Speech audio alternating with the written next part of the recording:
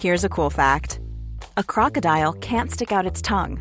Another cool fact, you can get short-term health insurance for a month or just under a year in some states. United Healthcare short-term insurance plans are designed for people who are between jobs, coming off their parents' plan, or turning a side hustle into a full-time gig.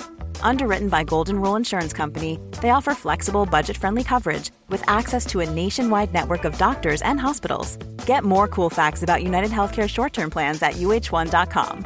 Many of us have those stubborn pounds that seem impossible to lose, no matter how good we eat or how hard we work out. My solution is PlushCare.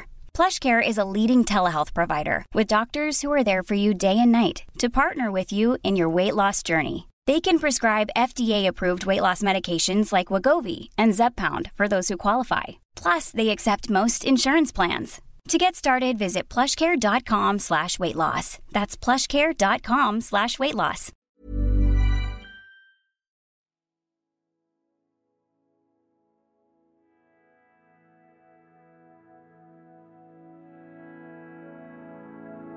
The bees flit through the lavender, a blur of black and gold.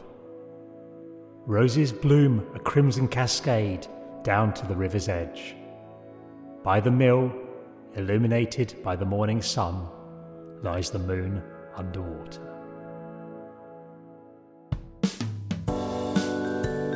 I'm Robbie Knox, and I'm the landlord of the Moon Underwater, a mystical place where guests create their dream pub.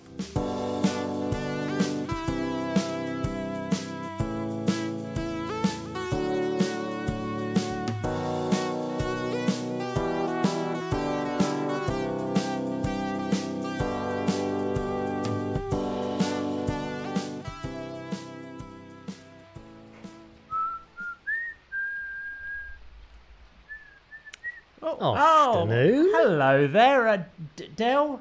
Dan. Dan. That's it. Yeah. What can I get you? I'll have the usual. The lager. Yeah. Lager. Yep. Thanks. I will. We'll remember that. Yeah. So, what have you up to this week, Dan? Anything? I have actually. Well, I like playing hide and seek by myself. Yep. So the way that works in my new flat in the correct realm is that I hide and I imagine myself looking for myself. I time that, see how well I do, and then hide somewhere else and see if I can beat myself. It's interesting that we're in the correct realm, a place of magic and mystique, and you've still not managed to get a house. You're a flat. Yeah, still a flat. Yeah, but there is magic and mystique in that, because I was hiding in the wardrobe yesterday. You'll remember this because I told you about it when I came yesterday and had the pint of lager. Yeah, you asked me my name. And I realised that there was a false back to it, and I found one of those special sort of tunnels, right, that leads directly to the pub. And so there's loads of those. You came in through the window. Yes, that's right. This time, there's loads of those in the correct realm. Yeah, fantastic. Well, that's the first one I found, but I think there's loads. So. Oh, fabulous! Yeah, of course, you were here last night, weren't you? You were here for the poetry night. I was. You? Yeah. Everyone loved the poem that you recited. Do you think you could do a little bit of it now? Yeah. What was it called? I've forgotten what it's called. It was It was called My First Love. My First Love. That's right. And it was about Caroline. Yeah, and it rhymed, didn't it? It did. One of those ones. Yeah. It started. My first love with Caroline. That was a hard word to rhyme with as well, so I was surprised that was how it started. I wished that she could be mine. Oh, Caroline, Caroline, Caroline. Won't you join me for a glass of wine? Oh, it has lost none of its magic in the was 12 hours since you were last in the pub, Dan. Very good. Well, very enjoyable. And who's that? Who's that in the distance there, Dan? Skipping through the heather towards the pub. I think it might be comedian, actor and writer Robin Ince. Oh, I love Robin Ince. Robin Ince. Oh, Dan, I absolutely loved. I have to admit, I could just hear. I was almost wooed here, like you were the Pied Piper of Hamelin, hearing that beautiful poem. Because I remember your first version where you would go, "Caroline, oh Caroline, you'll be mine because I have a tin of Tyne brand mints for you," which I thought was very, very beautiful. And I like the way you broke up the Tyne brand thing, because I know that you often will use tinned meats or pies. I do. I really like to use tinned meat and pies in my poetry. Bentos is so hard to get a decent. I mean, that Frey Bentos Mentos thing that you did felt that it was overly branded. It's about the minty pies. Yeah, that was a good one. That one. Yeah. Have you got a favourite tinned meat, Robin? Oh no, I don't eat tinned meat. No, but I no. always used to love. I don't eat meat. But I used to always think, when you'd see adverts for pedigree chum, didn't it look delicious? Yes. Yeah. It really did. That meaty jelly, and it would come out of there. And maybe that says more about the kind of cooking that I faced when I was a child. But I would because we never had chocolate around the house. So at Christmas, I'd always eat our epileptic Dachshund's Good Boy chocks. Do you remember Good Boy chocks? Which is why I have such a lavish coat now, obviously. But yeah, that's true. My granddad hated those pedigree chum adverts. He would rage against them because at the time they had a tagline that was something like, it looks good, it tastes good. And he would go, how do they know? Do they eat their own dog meat to see? Like, how do they know it tastes good? He used to Mel get quite Gibson angry looked about happy with it when he had it in Mad Max 2. Yes. Yeah. True. I saw something else where someone was... Oh, I saw a very odd film called Mandibles the other night about two Frenchmen who find a baby-sized fly in a boot of a car that they stole.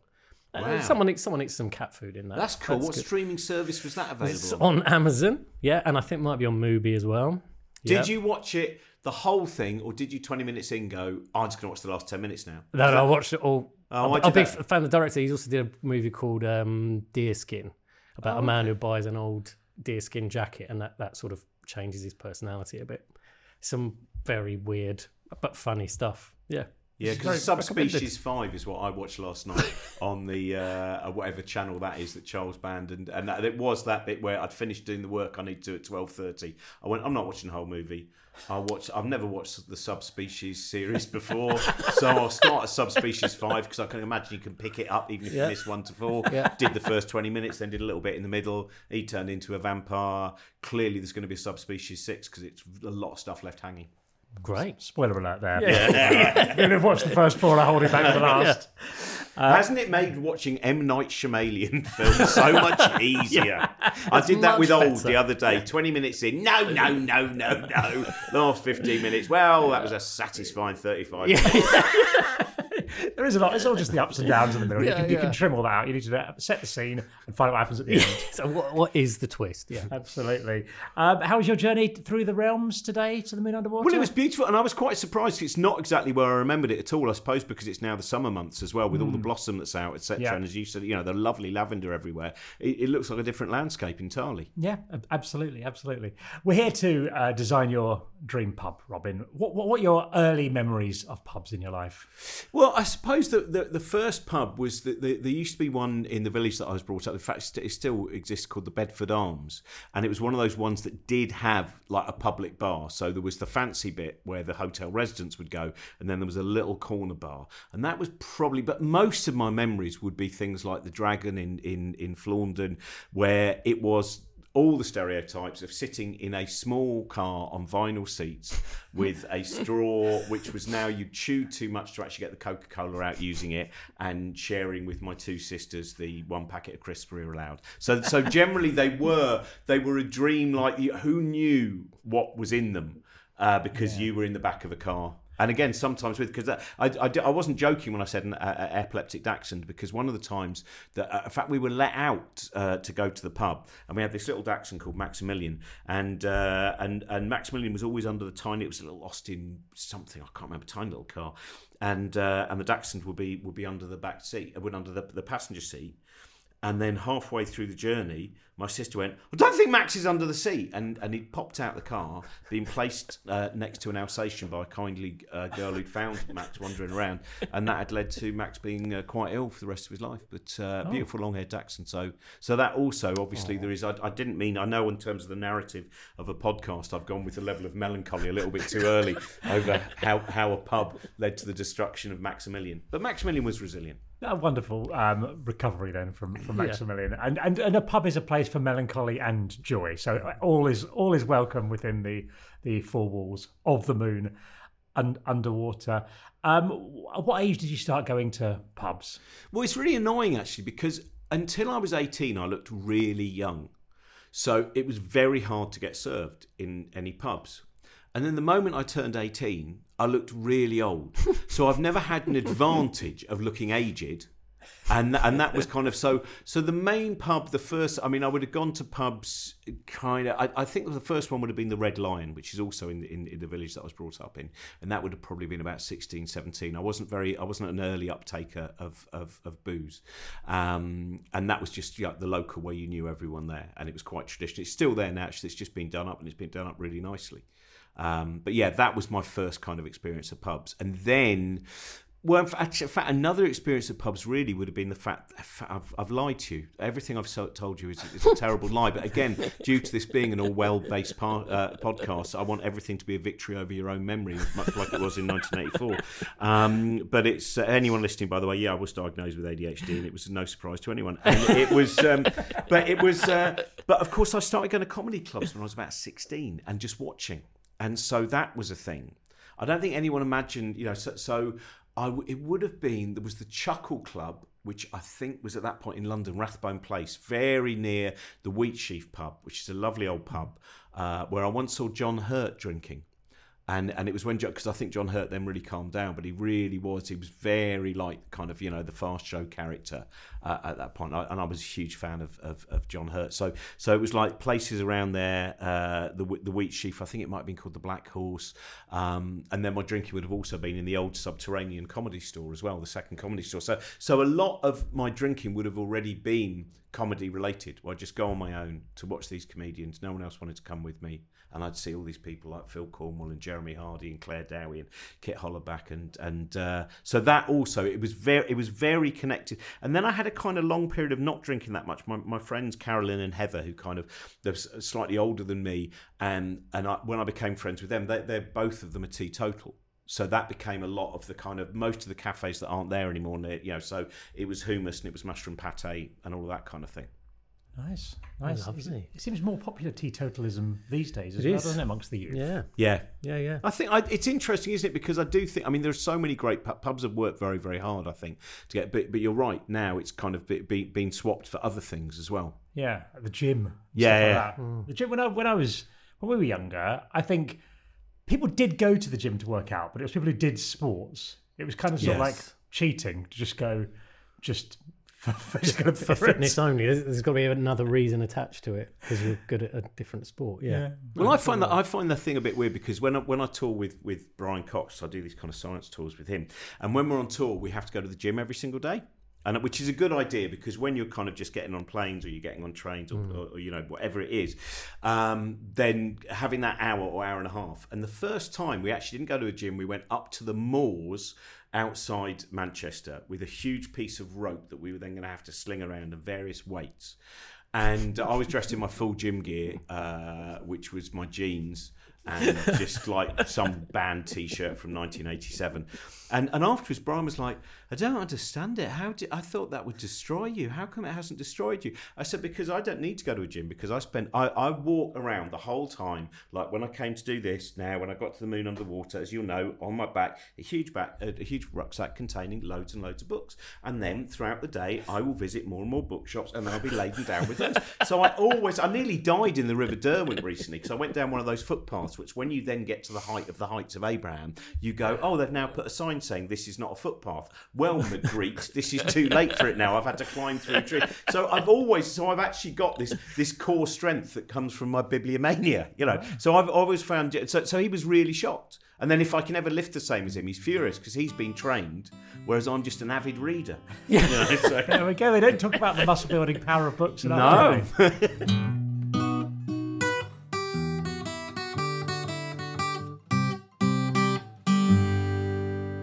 We need to get on to designing your dream pub now, and your first choice you have to make are 2 drinks to be on draft in your Moon Underwater. I do really like Guinness. And I think, again, as someone who spent a lot of time touring around and eating very badly, all of those cliches of the alibi that you're having some kind of... It's really a form of porridge or other high fibre, which just happens to have been turned into an alcoholic drink. And I like Guinness, and it's the only slow drink I have, because I do get quite frustrated. Now that some pubs do fancy cocktails, I do think there should be 2 separate lines. One says, I'm ordering a thing that just gets poured, Yes. And the other says, I'm making some kind of statement that requires a level of ritual and shaking which will delay everyone else. And I think that's, so you have simple drinking and you have complex show-off drinking.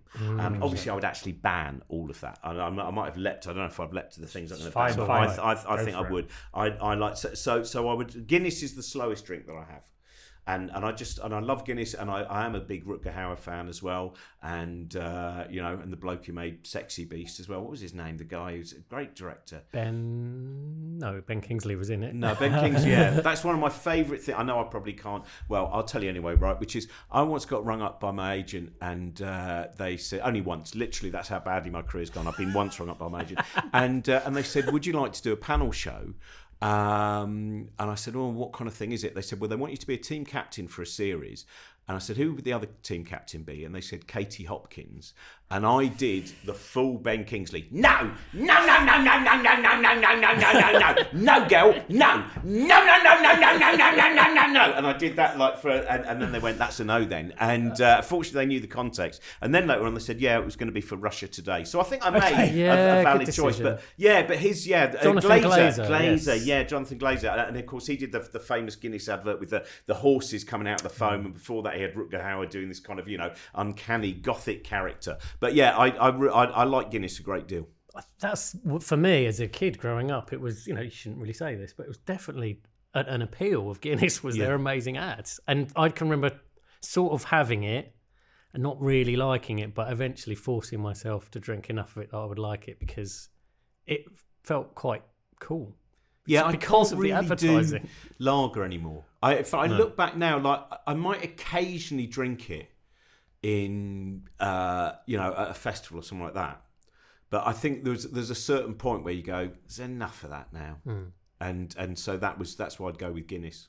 And your thing as well about the sort of the food element. I was in Berlin when I was 17 or 18 on a trip, and it's a group of 12 people from a couple of schools, 6 male, 6 female, and some of the group did not enjoy the German cuisine, and so every day it got to the evening, and the food that they were serving us they decided it wasn't very nice, so they'd just have a pint of Guinness because they said that's basically I'm eating a steak.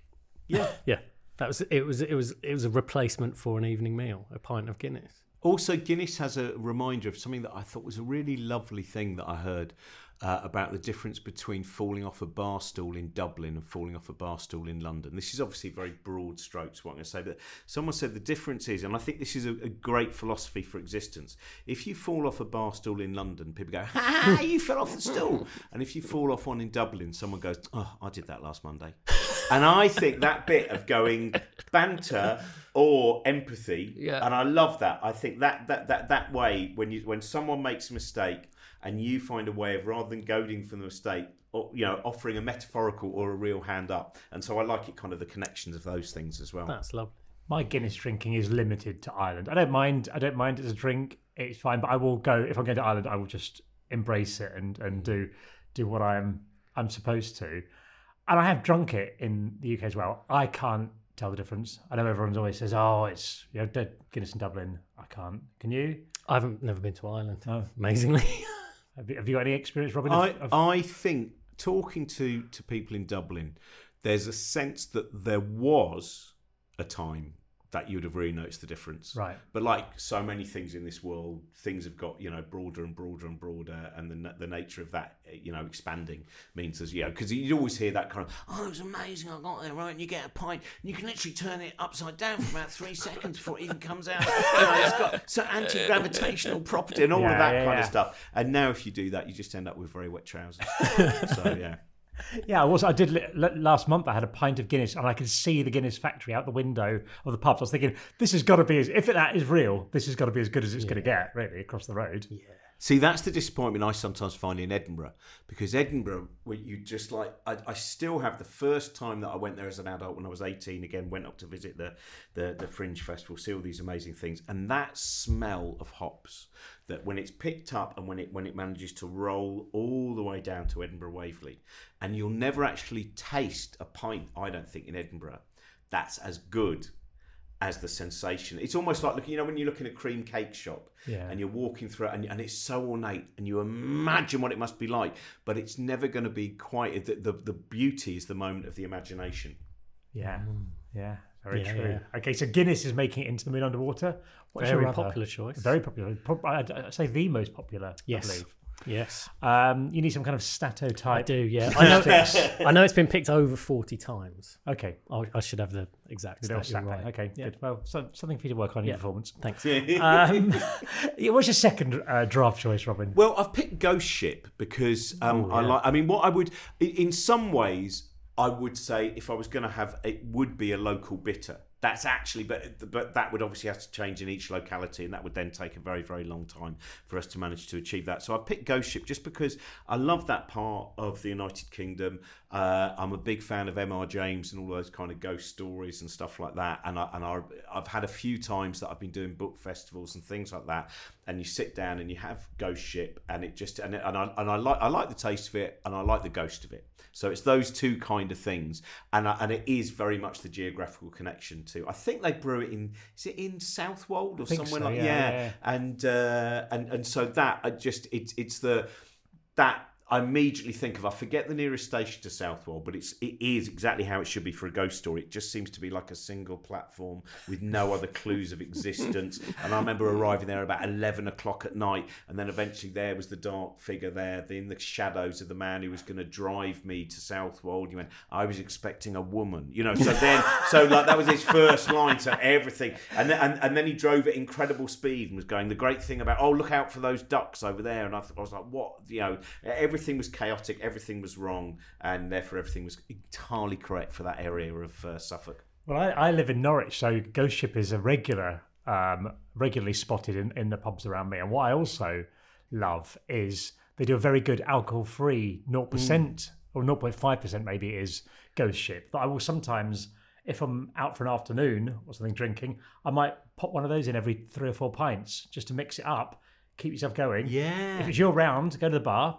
No one notices. This is not if you're in a group of people where that's going to be an issue. No one notices. You can carry on going, and it tastes pretty much the same as the other one. Yeah, so, you're right. That's a really good idea, actually. Yeah. Even not even that bit of being judged by you. No. You do, the people you're hanging around with, you've got to stop hanging around with them. No, they're judging you too much, and you don't deserve to be oppressed. Here's this beautiful pub surrounded by lavender and everything that you've created with that. And the honey that you've been selling recently as well, which also has a lovely kind of lavender piquancy.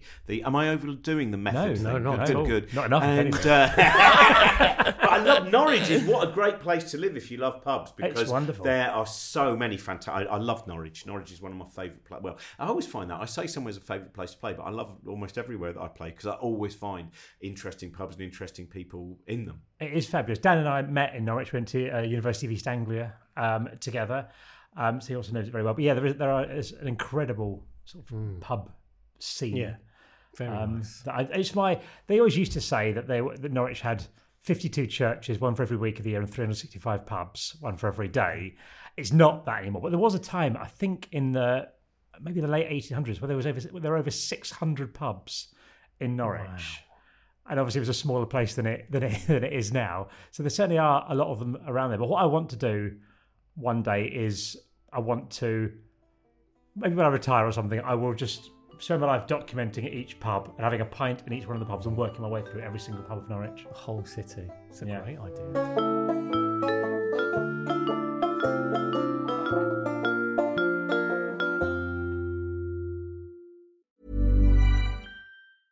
A lot can happen in 3 years, like a chatbot may be your new best friend. But what won't change? Needing health insurance. United Healthcare Tri-Term Medical Plans, underwritten by Golden Rule Insurance Company, offer flexible, budget-friendly coverage that lasts nearly 3 years in some states. Learn more at uh1.com. There's never been a faster or easier way to start your weight loss journey than with PlushCare. PlushCare accepts most insurance plans and gives you online access to board-certified physicians who can prescribe FDA-approved weight loss medications like Wegovy and Zepbound for those who qualify. Take charge of your health and speak with a board-certified physician about a weight loss plan that's right for you. Get started today at plushcare.com/weightloss. That's plushcare.com/weightloss. plushcare.com/weightloss. Hold up. What was that? Boring. No flavor. That was as bad as those leftovers you ate all week. Keke Palmer here, and it's time to say hello to something fresh and guilt-free. Hello Fresh. Jazz up dinner with pecan-crusted chicken or garlic butter shrimp scampi. Now that's music to my mouth. Hello Fresh. Let's get this dinner party started. Discover all the delicious possibilities at hellofresh.com.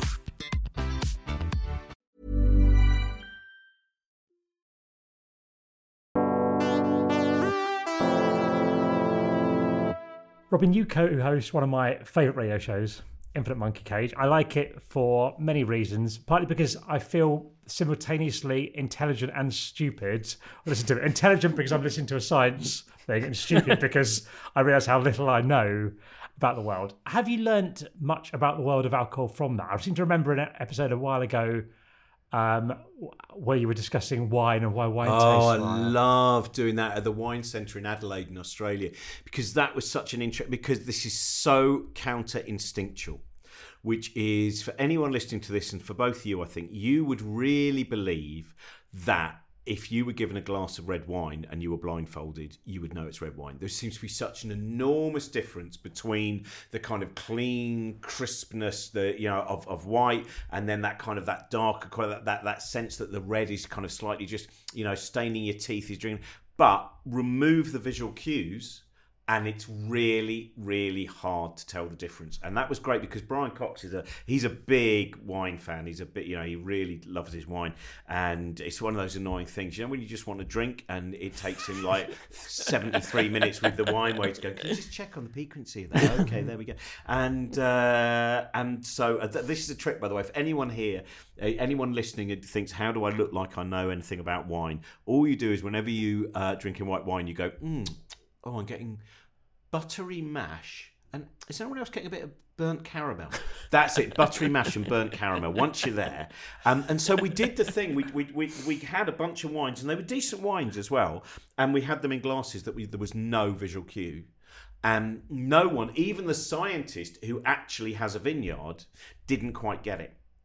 And I remember Brian being really kind of like, no, the reason that I know, because you see, I said, and I was like, we're doing a show about the male ego next time. He couldn't just accept that, remove the visual. And I love that. I mean, I love things like that because they remind you that everything you experience is experienced through the lens of your subjective experience and expectations of the world.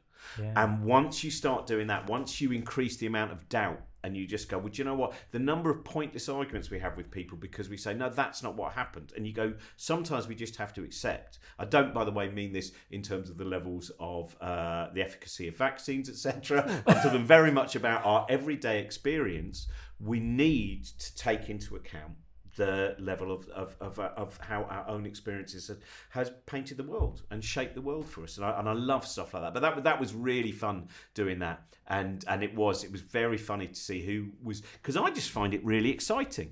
I love things like that when you find out you're wrong, but it educates you. Yeah, that's I mean, that's when you were saying, that feeling stupid. And of course, 20 times a year or more, we're doing shows, and I'm sat with people who are theoretical physicists or epidemiologists or people who are cutting edge of genetics. And that bit, it's so exciting. If you don't worry about being wrong, and you don't worry about the fact, oh my God, that guy said something I don't know what it means. If you just go, I'm in for a ride here. And that's and you just pick up things, and you don't worry about being able to do the final exam. You just go, I've got much better questions that I've worked out in my head for the final exam. That's what it is about. That bit of going, it's not about coming to answers. It's about finding new questions. And that's what I love about doing that show, because every single series I meet someone, well, much more than one person, who I just go, wow, that's blown my mind. That is really... And then the next day, like when I was out in CERN, which is, have either of you ever been to CERN? No. It's amazing. It really is. It's like it's up there with, like, when if you go. I remember once when I was like 19, seeing the Grand Canyon for the first time, going around the corner of the road, and then suddenly there was the Grand Canyon, and it just goes zoom. It is an instantaneous, transcendent moment, right? And going 100 meters down, and then walking out, and you see basically the incredible engineering that allows subatomic particles to be sent round at speeds near that of light, colliding, and all of those things. You just go, It is a proper. It's like Keanu Reeves in The Matrix. Whoa! It's that moment, right? And that's how. And that day, I'd been thinking of, not that long before, we'd done an episode of Monkey Cage about mycorrhizal connections, which are all these connections under forests, all of this kind of communication that seems to be going on with all of these different strands of life. And then suddenly, when we were driving from bit to bit, I'm looking at the pylons and thinking of the electrons, and then I'm looking at the farm that's beneath it, thinking of what's going on there, and then I'm looking at the woodlands and I'm thinking of all of the connections and the communication that's going there, and then I'm thinking 100 metres further underground, all of the communication and the connections. And so that's the thing that I think is the most important bit with any form of communication of ideas is, has it changed the picture of the world today? Are you now? It's like we've got a wall behind us here, and I don't know why when it happened, but in Darlington Station, there's a wall that you'll often enjoy looking at because your train's delayed, and it's a huge wall that was built in the 19th century, and you look at the design of it, and I suddenly had that moment of just thinking of all the different hands that had gone into putting that wall together, and all of the different thoughts that had gone into designing that and making the bricks. And so suddenly you're not just staring at a wall, you're staring at, it's like the block universe. You've gone you're seeing lots of different layers of time. You're seeing all of those things. And that's, to me, what I want to do with the world the whole time. And that's what the shows that I do, and I mean both coming on to shows and creating shows and everything, I want people to leave and go, oh, things are different to the way that I thought they were. And I feel, whether it's sometimes about mental health, sometimes it's about the nature of the universe or the Big Bang. That bit that goes, the stars look different for me today, is a beautiful thing to happen, I think. Yeah. Fabulous. Sounds like I've been drinking now, doesn't it? Yeah. Well, not at all. But we do have to go back to the drinking now, which is your selection of bottles. 2 bottles for you to put in the middle of the water. Bottles are hard for me because the main thing that I would drink from a bottle would be red wine. So, but I presumed it was individual bottles.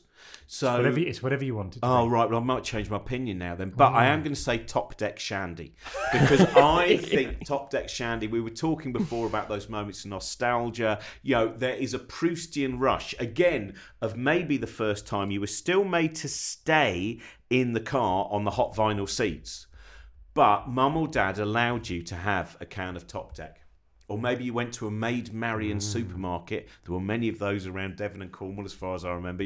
One of those supermarkets that if you were brought up in a city, when you then went, you go, what's this strange? We've never seen it. It's like seeing your first spa or something like that. And Top Deck, to me, has the Proustian rush of a holiday where in fact, the one that just came back to me at that moment was my dad screaming at his car as he realised he'd locked his keys inside it while we drank Top Deck in the corner and went, let's just not get involved.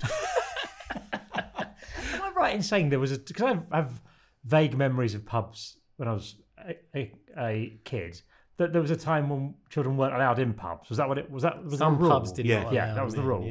Yeah, they weren't a child-friendly space. Yeah. Some of them would have. There'd be those exciting ones that had a little garden that you could play in. I remember going in beer gardens, but I don't ever remember going into actual pubs. Was that a rule? Or was that just a sort of they weren't keen on kids? My dad used to go in and say, well, I'll see, you might have to go in the garden or you might have to wait in the car. Yeah. But I'll go in and say, we've got one here, it'll be really quiet. It'll sit quietly in the corner. And sometimes they'd say yes and sometimes they'd say no. That was it. It was like, I don't know if it was a legal thing, but pubs just didn't, I think they thought clientele didn't really want kids in there. I always remember Devon seemed to be the place where everything changed. I remember going for a holiday down near Combe Martin. And it felt that it was very much connected to the fact that you were going to now eat food that was in a basket.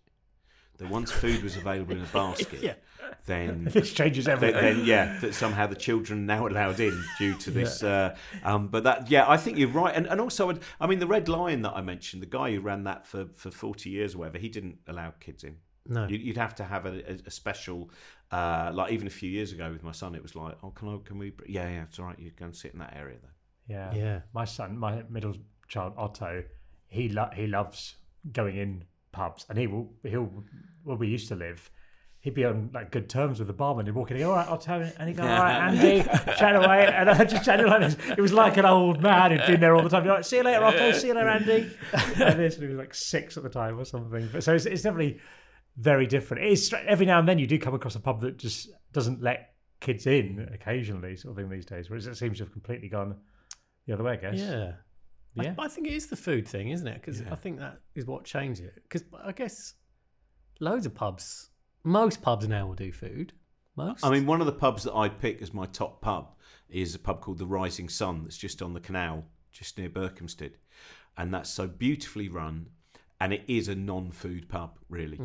You can get crisps. And it does mean that children will sometimes be playing outside, which is, of course, very dangerous. It's right. In fact, one of the things... Should I mention this? But, right, it's my favourite pub in the area because it is a pub.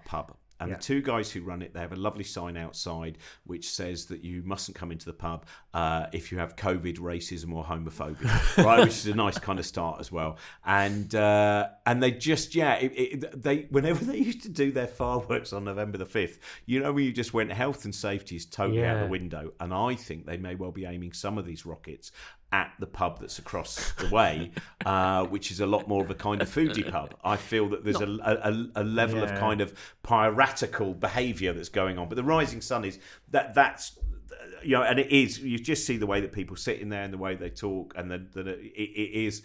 I'm glad that a pub like that can still survive. It just says we're a pub, and we just do booze, and we do lots of local ales, and they're always changing stuff like that. Yeah, and this village that I used to live in Kent, in Ainsford, the pub that I preferred out of the four there was the only one that didn't do food. So I think it was a proper sort of boozing pub. I mean, you'd get your scampi fries and all that sort of stuff, but yeah, it was just a dedicated drinking pub. Yeah. It's that thing that roast potatoes placed on the bar on a Sunday. Yeah. That's the local football team to know how to do stuff. Fabulous. Okay, so Top Deck makes it in there. Have you had a Top Deck of late? I've not had one for a while. I did have a shandy the other day, a bitter shandy, which I'd not had for a long time. And it was like, I was between gigs, and I don't really like drinking now before a gig, because when I first started, Orangie Boom, in fact, it was if you remember the Dutch lager, and there was a wonderful club called Orangie Boom Boom, and I think it was on Macclesfield Street, just outside Chinatown in London, and all pictures of windmills all over the wall, all of that kind of stuff. And I'd have 2 pints before I went on, because you'd be so nervous that 2 pints, the adrenaline would knock out the effects of the alcohol pretty much, and it would much like Bill Werbeneck, it would reduce the tremors, but you wouldn't have, I think Bill Werbeneck, the snooker player, had to have 36 pints a day, maybe something like that.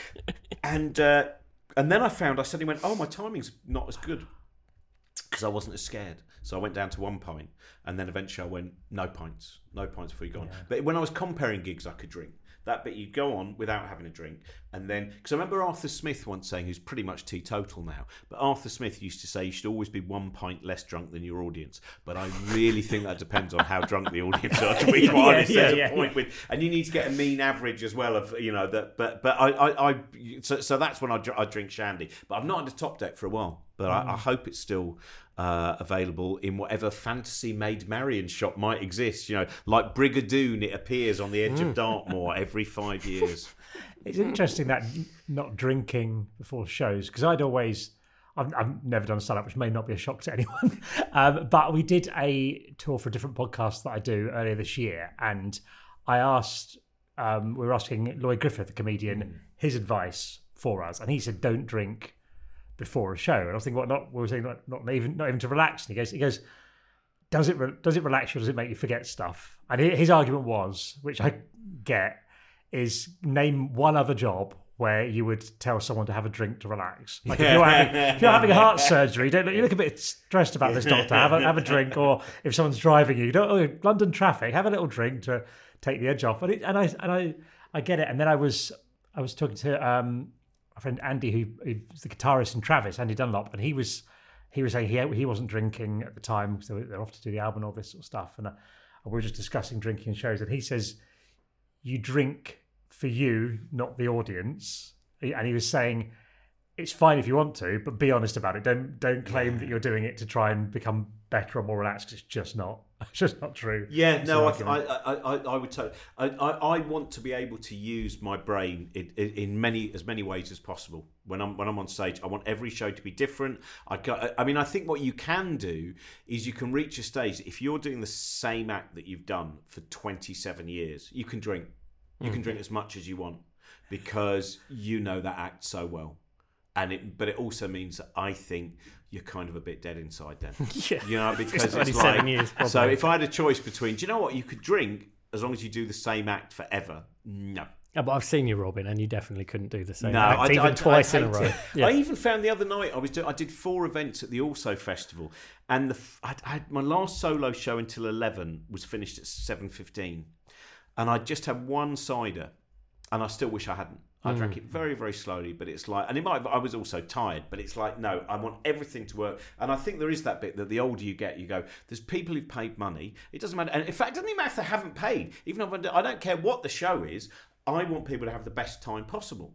And I want also to come off and go, oh man, good. Oh, I came up with that weird idea. If I don't have it, I get very cross. Yeah. Fabulous, I agree. I've used it to sort of get ideas for writing. I years ago as a I didn't do this regularly, but I was trying to write something and I was just stuck for weeks. It wasn't like my full-time job or anything. It wasn't a major issue, but I went right. I'm going to get drunk, and I just sat there with a bottle of red wine to see what happened. It did clear the blockage. I managed to move on, but I mean I don't think. But I think that's a different thing.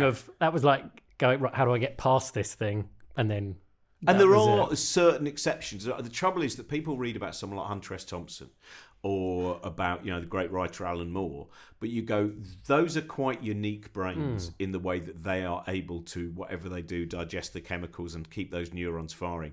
Don't believe, I always think it's sad that some people think, maybe if I keep drinking as much as Dylan Thomas drank, then eventually I'll write something wonderful. And you go, the drink wasn't what made Dylan Thomas a genius. I don't, and I think some people really fall for that kind of fantasy that the alcohol plays the part in the creativity, whereas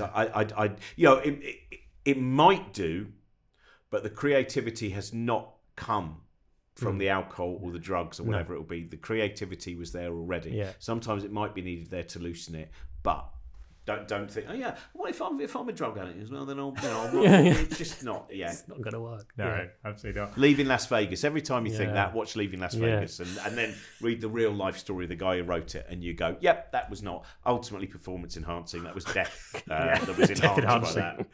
Yeah. Okay. What's accompanying you in your bottle or can for along with Top Deck?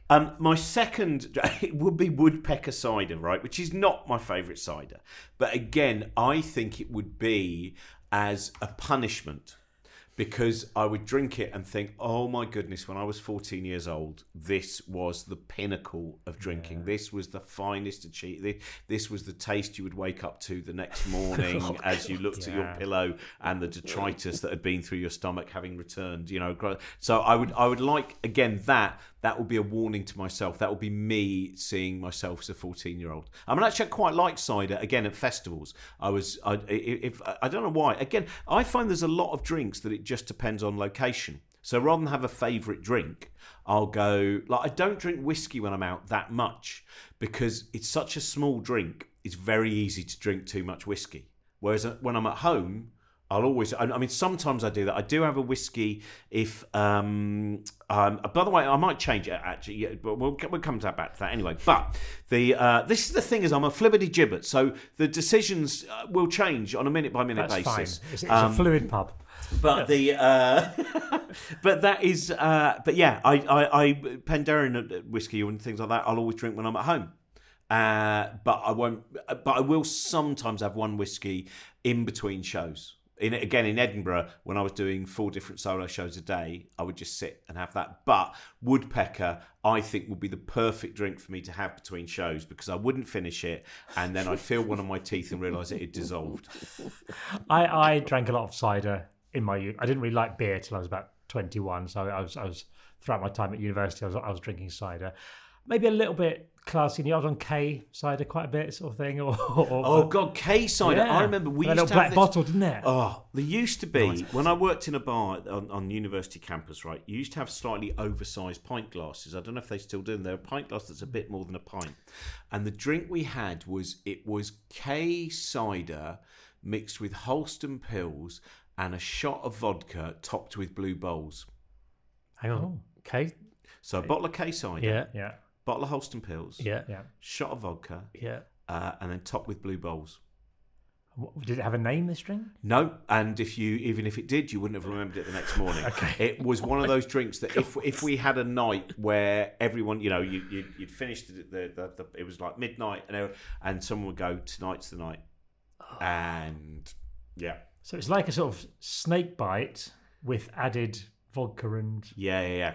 And it's I would say it's not so much hallucination. I mean, in terms of I would say from naught to intense melancholy. right. The third oversized pint glass takes you into a place where but then again, if you're in a happy you were state drinking of mind, several of these. Yeah, we do about three, wow. and then because the K cider thing I remember being at a party for a radio station that was up in Edinburgh briefly, and it was and there was no bottle opener, so we were all quite drunk anyway, and there was a little old fireplace. Metal fireplace, so we just used that to knock the tops off, like that. Yeah. And it was only towards the end of the evening that we realised we hadn't been knocking the tops off. We'd literally been breaking the bottles and drinking out of. I think it was when the first person went, "This one tastes a bit more of blood," and that's when we realised that we've been far less effectual with our opening the case cider. Just everyone looked around and just saw little dribbles of red. You look like Robert Smith. Yeah. Oh. On the subject of the snake bite, the lager cider cocktail, if you will. I went back to my university bar to see it when there was a gig on recently. First time I've been there in a very long time. I thought, was with some friends I went to university with. I thought, do you know what? We'll have a snake bite and black, like we're students again. And I went and ordered this at the bar, and the man, this was downstairs in the bar, and the guy was saying, "What? Snake bite and what?" I said, "I'm black." And it was black. And he went, "Oh, right, okay."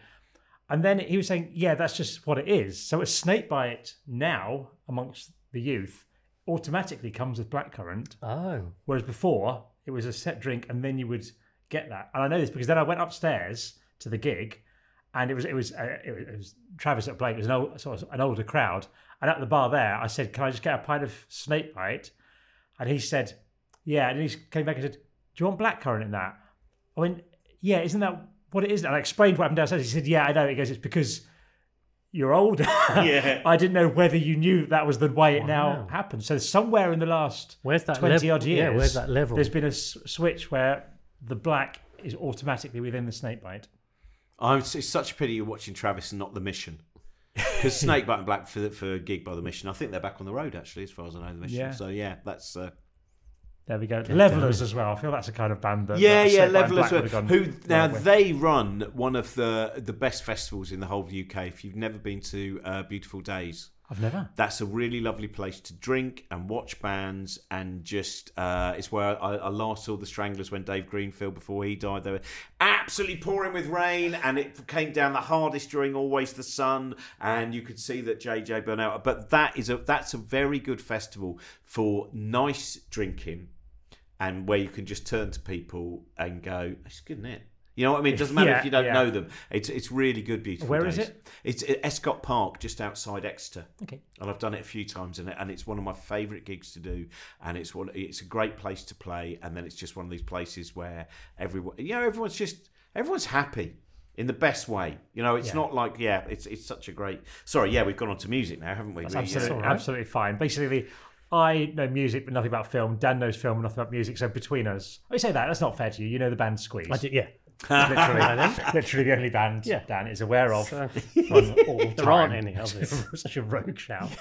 What's the drunkest you've ever been watching a band and then woken up the next day and gone, "I stage dived," or "I realise now I broke my nose in the mosh pit," or similar? I don't know about me, but I remember my friend Jack getting thrown out of a gig in Vancouver for crowd surfing to Robbie Williams, which you've got to be quite drunk. I can understand that. Someone get me out of here. That's totally acceptable. Throw me out. Quickest way out. In terms of most drunk, I don't know. When I was a student, I go to a lot of gigs, but I didn't really drink for whatever reason. I think a lot of the time because I just buy tickets for myself because none of my friends wanted to go. I just go without really drinking for some reason. But then that's changed. I don't know what the drunkest I've been is at a gig, but. Well, also, you didn't have the money, did you? I mean, that's the thing, isn't it? Once you bought the ticket, there was a great thinking of that bit where people go out and go, "What would you like to drink? What's the cheapest thing you got?" There was a great venue that's no longer there now. It's called Buff's Club. It was part of the Free Fringe, and it was the Grand Order of Antediluvian Water Buffaloes. Do you know about this? I have heard of them. It's it's like the Masons, but a little bit more open, I think. Yeah. And that it was their club, and it was the most amazing. I loved it. The bloke who ran it also loved singing Elvis. So on the last night of my gig, I said, "Bring your karaoke machine. I want my final show to end with you doing an Elvis medley." And they had their drinks were so cheap that people would go, "Oh, what's your cheapest pint?" And they go, £1.30, and they go, "What's your most expensive one?" £1.90. Oh, and suddenly in this environment, and then they had this fantastic jukebox, which was like 11 plays for £1 or something like that. But it was nearly all awful marching bands and stuff like that. And then a few best-ofs from 1981. And so the deal was, if you decided to stay drinking there that night, everyone would have to go up there, put £1 in, and then choose 11 songs. And then the next person would have £1, but they were not allowed to choose any of the same songs. So by the time you'd got to a £5, some of the marching stuff because there was nothing left, and it was just this beautiful thing of going. Eventually, as you heard a certain thing, you go, right, yeah. Now that we're listening to this marching band version of the very best of Boney M, we need to leave. Time to drink. We've reached a point. Fabulous. Terrific couple of choices there, Robin. Now it's time for Dan to give us his pub quiz.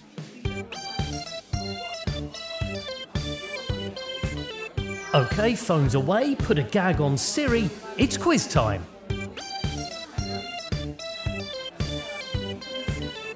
Elvis's black belt was in karate.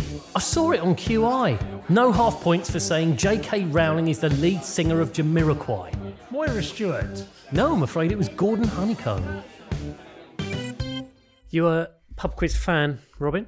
Well, I don't mind them, but I did a pub quiz in Plymouth once where one of the questions was, who created the fictional detective Dashiell Hammett? Don't know if any of you can spot the problem with that, is that Dashiell Hammett is not a fictional detective. Now, I thought the answer could be Wim Wenders, because the filmmaker did make a partially fictionalised version of Dashiell Hammett's life, but I'd listened to the other questions and I felt it wasn't going to move towards anything in terms of German New Wave cinema, and it turns out that Raymond Chandler created the fictional detective Dashiell Hammett. Yeah. I thought it might have been his parents. No, and then there was another question, which I'm going to ask you this, right? Who played the character in the sitcom Benson? Who played Benson in the TV sitcom Benson and also Soap? I don't know. No idea. I do remember it. Benson. Right. Yeah, he was a butler. Well, I'll tell you what. See if you can guess the correct answer in this pub. Then the correct answer in the pub, David was Jason. Bill Cosby. Oh no! The correct answer is Robert Guillaume. So I annoyingly got two answers correct, which meant that I was wrong, and which made it even worse was everyone else in that pub got the correct answer. They all said Bill Cosby. Bill Cosby and Raymond Chandler. Who famously was in a sitcom, but which was sounded a bit more like the name and Bill Cosby. That feels also that idea of... and I remember going up to the bloke who'd done the quiz. I said, you do know that's wrong? He said, it doesn't matter, it's what it says in this book. Yeah, Those are the tricky ones. Yeah. So I do like them, but I can be a stickler for accuracy. You do need a good quiz master and one who's bendable, I think, generally. We've had a couple of rows in my quiz team now and again. We had to not go back to a pub for a bit once. I imagine you'd be a terrific pub quiz team member. Yeah. Until sport comes along. Oh, it's a disaster. All right. In fact, my wife and my son love it as well, and we make quite a strong team. It's a bit like when I did Pointless Celebrities with Josie Long. Josie dealt with all the youth-based things, and I dealt with all the things involving elderly cricketers and David Bowie, and we were unstoppable. I mean, 3 pointless answers. What do you want? You want to know them? Alderney, Arundhati Roy, and always crashing in the same car. There you go. Not that I've remembered that, but I have. It's funny when you get real sort of gaps in knowledge and all that sort of thing. I remember going on a stag do of a friend of ours, Mike, who's very posh. I think it's probably the word to describe him. And most of his friends were as well. And there was me and my friend James, who were very much not. And we were playing a drinking game as it went around the table where you had to just name things from a category, essentially. And it went around like that. And they'd be doing things like... varieties of grape from southern France or something. We'd be like, white? Or something like that. But they would do these things. And then equally, we could just go like, any footballer who's ever played for Manchester United, they'd be going, Ian Rush. It was this real sort of divide of knowledge. That's the key to a good quiz team, I think. Our quiz team is quite good because we've got someone who's very good on literature, particularly sort of Bronte sisters and that sort of ilk. We've got someone, she's incredible on music and popular culture. I sort of cover the sport and just general. And then my wife Carmen is Romanian.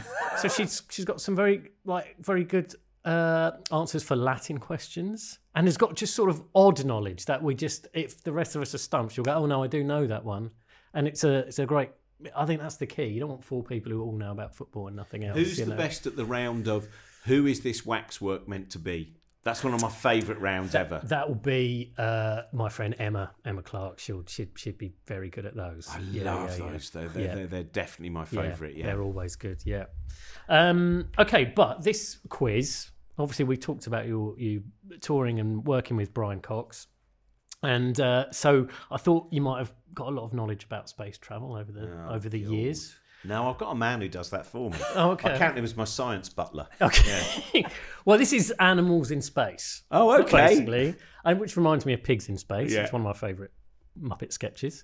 So, have pigs been into space? That's not the first question. I don't think they have. No. I couldn't find any evidence. So what we're going to do is I'm going to ask 3 questions, but don't give me the answers because we're going to answer them in the second part of the podcast. So I'll just run through these questions. Question 1. This is hopefully fairly easy to break us in. What was the name of the dog that was the first animal to make an orbital space flight around the Earth? Number 2, which insect was the first animal in space, sent into space? And in 2007, this is question 3, what did cockroach Hope become the first animal to do in space? Those are the 3 questions. Oh, they're good. Yeah. I'm only going to get 1 out of 3, but I don't mind because I'm excited by the answers. Yeah. Well, we've talked about that, haven't we? Yeah. We're here to learn.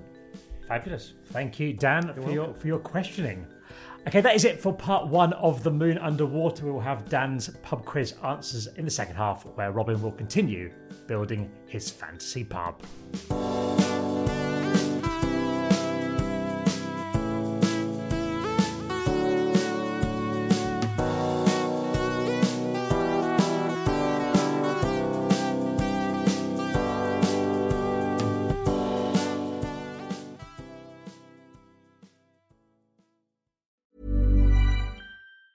Ever catch yourself eating the same flavorless dinner 3 days in a row? Dreaming of something better? Well, HelloFresh is your guilt-free dream come true, baby. It's me, Keke Palmer. Let's wake up those taste buds with hot, juicy pecan-crusted chicken or garlic butter shrimp scampi. Hello Fresh. Stop dreaming of all the delicious possibilities and dig in at HelloFresh.com. Let's get this dinner party started.